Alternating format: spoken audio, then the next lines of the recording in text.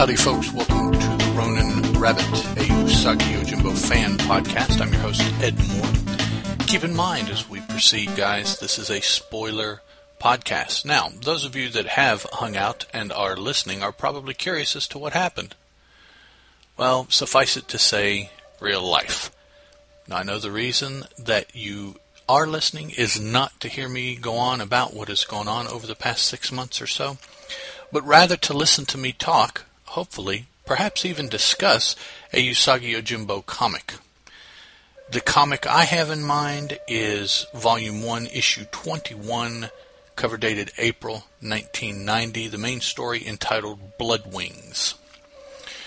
Now, we have Miyamoto Usagi, who is, as always, our protagonist. We have a brief appearance of the Nikko Ninja Clan, who we're familiar with from past stories. We have the appearance of Lord Hikiji, who plays a pretty integral part in the story, and the appearance of the Komori Ninja Clan. Komori Ninja Clan. Now, I'm a little confused about the word Komori, because it's my understanding that that refers to babysitter or perhaps nursemaid. Well, the Komori Ninja are the Chino Tsubasa, the blood wings. They're bats.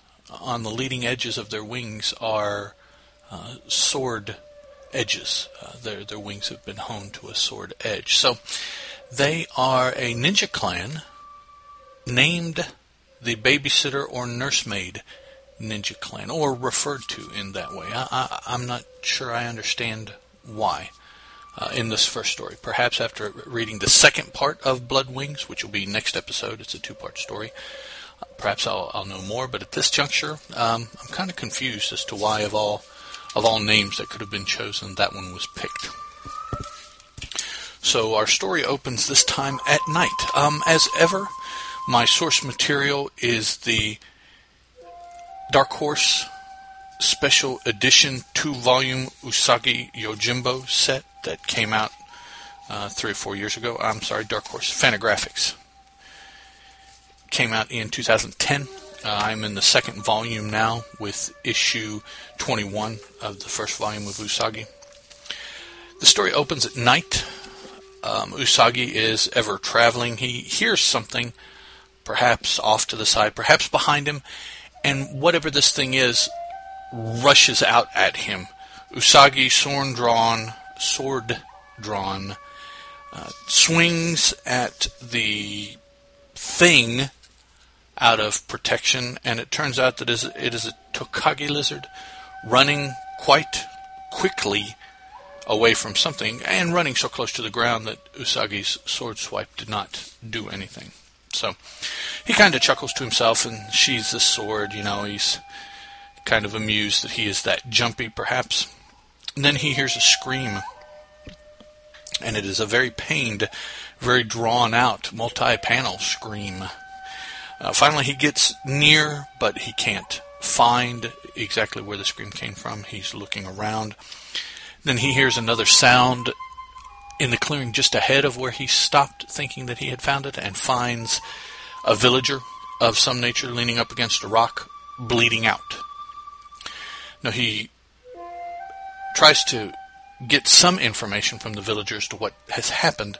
The only thing the villager can say is Chi no Tsubasa, and Usagi interprets that for us, wings of blood. And as he's trying to get more information about what wings of blood mean, the villager dies. So Usagi looks around, finds that there really isn't a sign of struggle per se. The only blood that is apparent is the villager's blood, the pool that he is sitting in. The only footprints that Usagi can discern around the clearing area belong to himself, and as near as he can tell, the villager also. So here's a villager who is quite hacked up, bled out, died, seemingly in the midst of nothing. There's nothing to indicate exactly what happened to him. So we start this issue with a puzzle, and as Usagi rises to his feet and is considering everything, that he has seen and heard so far. He hears some flapping noise in the night air as something flying away. And we see silhouetted against a gibbous moon the figure of a bat. Now, can't really discern how big the bat is. We don't know how far away it is.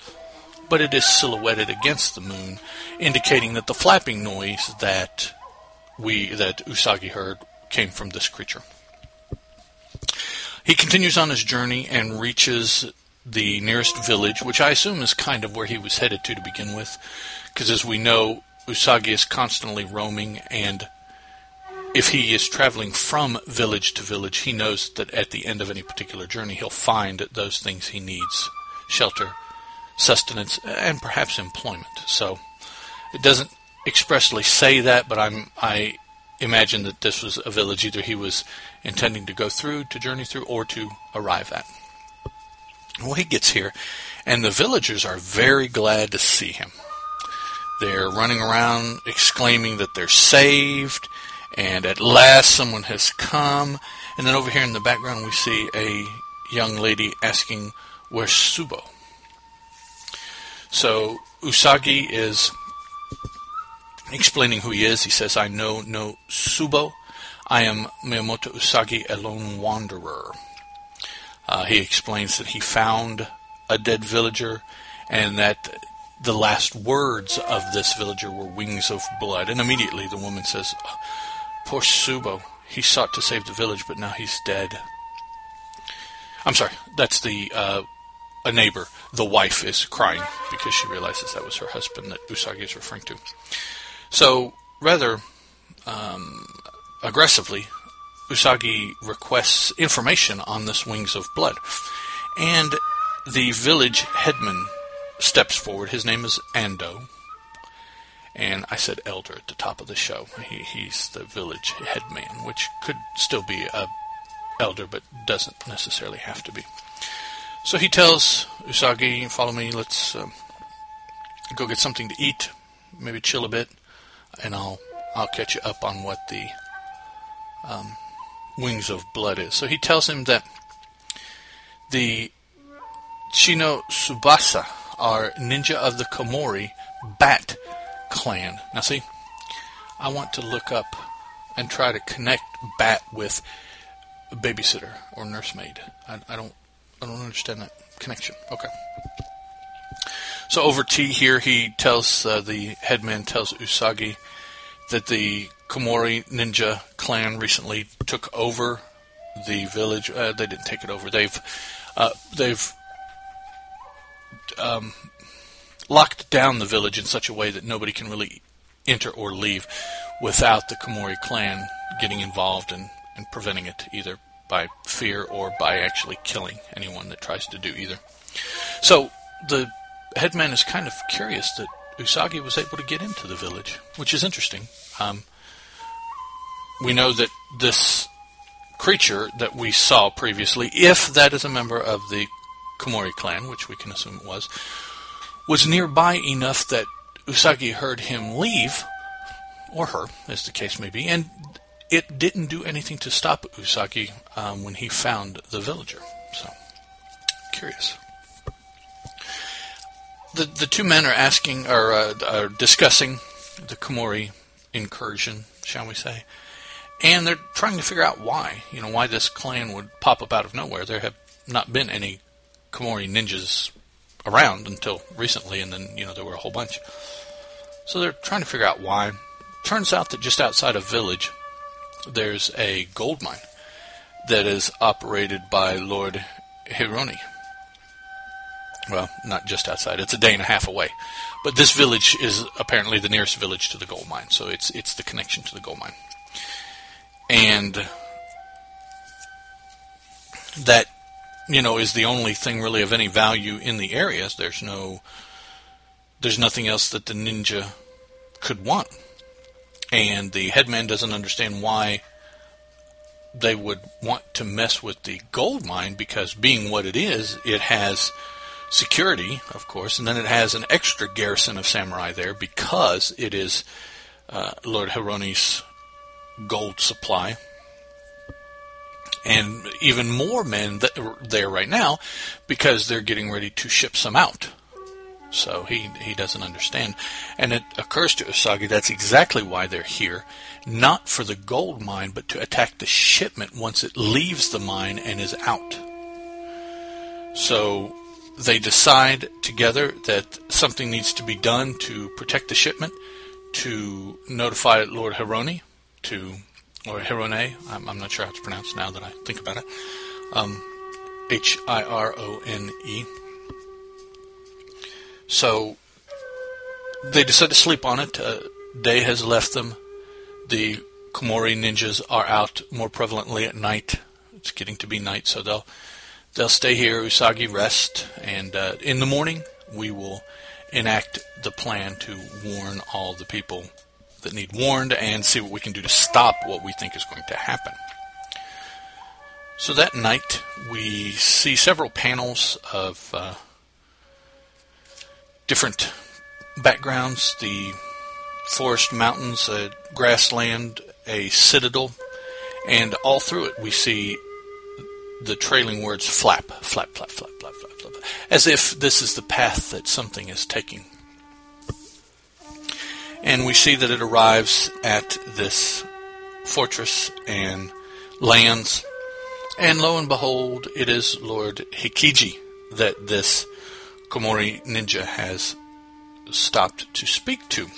And we find out that since the almost complete annihilation of the Nikko clan during the Dragon Bellow conspiracy, that his Hikiji's Lord Hebi, this is Lord Hebi, I'm sorry, Lord Hikiji is his master. This is Lord Hebi, the snake dude. So Lord Hebi is in search of a replacement ninja clan for Lord Hikiji, as the Nikko clan is greatly reduced. And so this is kind of a tryout for the Komori clan. They are indeed tasked to steal the gold shipment, because adding the gold shipment also to Hikiji's stores after the outlay of money for the Dragon Bellow conspiracy, which failed miserably, would only benefit Hikiji, but also it would benefit Lord Hebi as being the one who directed the project. So the Komori ninja, after discussing back and forth, assures Hebi that the job can be done by them, and he leaves. Lord Hebi leaves, thinking in his mind that they need to keep everything quiet, and after the gold shipment is gained, that the Komori ninja clan needs to wipe out that village. And we see that one of the Nikko clan members has been surreptitiously watching this meeting between the Komori ninja and Lord Hebi. And the Nikko ninja turns out to be dude's sister. Let me see if I can look up names here real quick, because somehow that one slipped by me. Chizu, I believe, was her name. Chizu. Kashira Chizu. So she is there spying on, one would assume, Lord Hebi rather than the Nikko ninja. Komori ninja. Dawn arrives. Usagi is leaving to go to the mine. The headman's son is the guide. And as they take off, they run across the villager who Usagi had gotten to just as he died a couple nights prior, that started our whole tale. And this time he has been tied up and is suspended from a branch in a tree. Usagi believes that it's a warning from the Komori ninjas to the villagers. The headman's son is not used to this type of treatment. He seems to be very distraught over it and distracted. But they press on. They're tired because they've been trying to make as much progress as they could during the daylight, because again, they know at night is when the Komori ninjas are most prevalent. And they stop to eat, and as they're eating, they're attacked. This is where we see how formidable the leading edges of the wings of the bats are, as Usagi picked a thicket for them to rest beneath, hoping that the thicket would provide coverage from any type of aerial attack. Well, the Komori ninjas just cut right through it, and then they beset Usagi and the headman's son. Usagi is diligently trying to fend them off, trying to hold them off long enough for the headman's son to run to the mine to get word to the mine, which he directs him to do. And he takes off, makes a little way into the forest, and he in turn is killed by several of the ninja. So we come back to Usagi, who valiantly is fighting until one of the ninja just absolutely dive bombs him, knocks him down, stuns him. They're able to subdue him. Interesting, they I guess are transporting him to their lair, their headquarters, as it were. And they're flying with Usagi suspended by the arms between two of the bats. So he is restrained and they're flying with him. And he's left both his swords here on the ground. So that means that he is essentially unarmed as he goes into the fortress of the enemy. I'm not sure how that's going to turn out for him, but we will wait and see next time. So, that is this episode, this issue. Again, the biggest question I have, if anybody listening can set me straight, is how the Komori, what the connection between Komori and Bat and a babysitter or nursemaid is.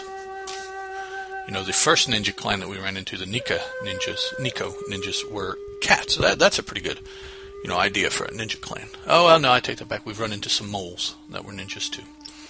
But bats and calling them babysitter or nursemaid, just again, I'm slightly confused by that. All right, next time out we have Usagi Yojimbo Volume 1, Issue 22, Blood Wings Part 2, dated June 1990. And for anybody out there that wants to send me the big old welcome back, you can send it to usagipodcast@gmail.com. New website, bigtimenoise, one word, .com/Ronin Rabbit. The Ronin Rabbit is on Google+. I always post episodes there. And when the episodes go live, I always post a notice on the Usagi Yojimbo Dojo page on Facebook. Thank you, Steve, for allowing me to do that. I do want to express my condolences, I guess wouldn't be the right word, but my sadness at the issues that Mr. and Mrs. Sakai are currently going through, her medical problems, and I am sure the weighty emotional toll that is taken on Stan as her husband, her spouse, her life mate, to try to help her through that and to watch as she struggles to get through her medical issues. I can only imagine the toll that would have to take on someone emotionally. I certainly empathize greatly with you. Thank you for the entertainment that you have given us by way of Usagi, that perhaps allows us a brief respite from similar trials and tribulations that we have, as we have an opportunity to sit down and read these for a few minutes and get away, escape from our issues. So there we go, guys. Next time out, hopefully it won't be quite so long between episodes, but either way, I shall see you then. Ciao. The Ronin Rabbit podcast is a Teal production and as such is licensed under a Creative Commons Attribution, Non-Commercial, Non-Derivatives 3.0 Unported License.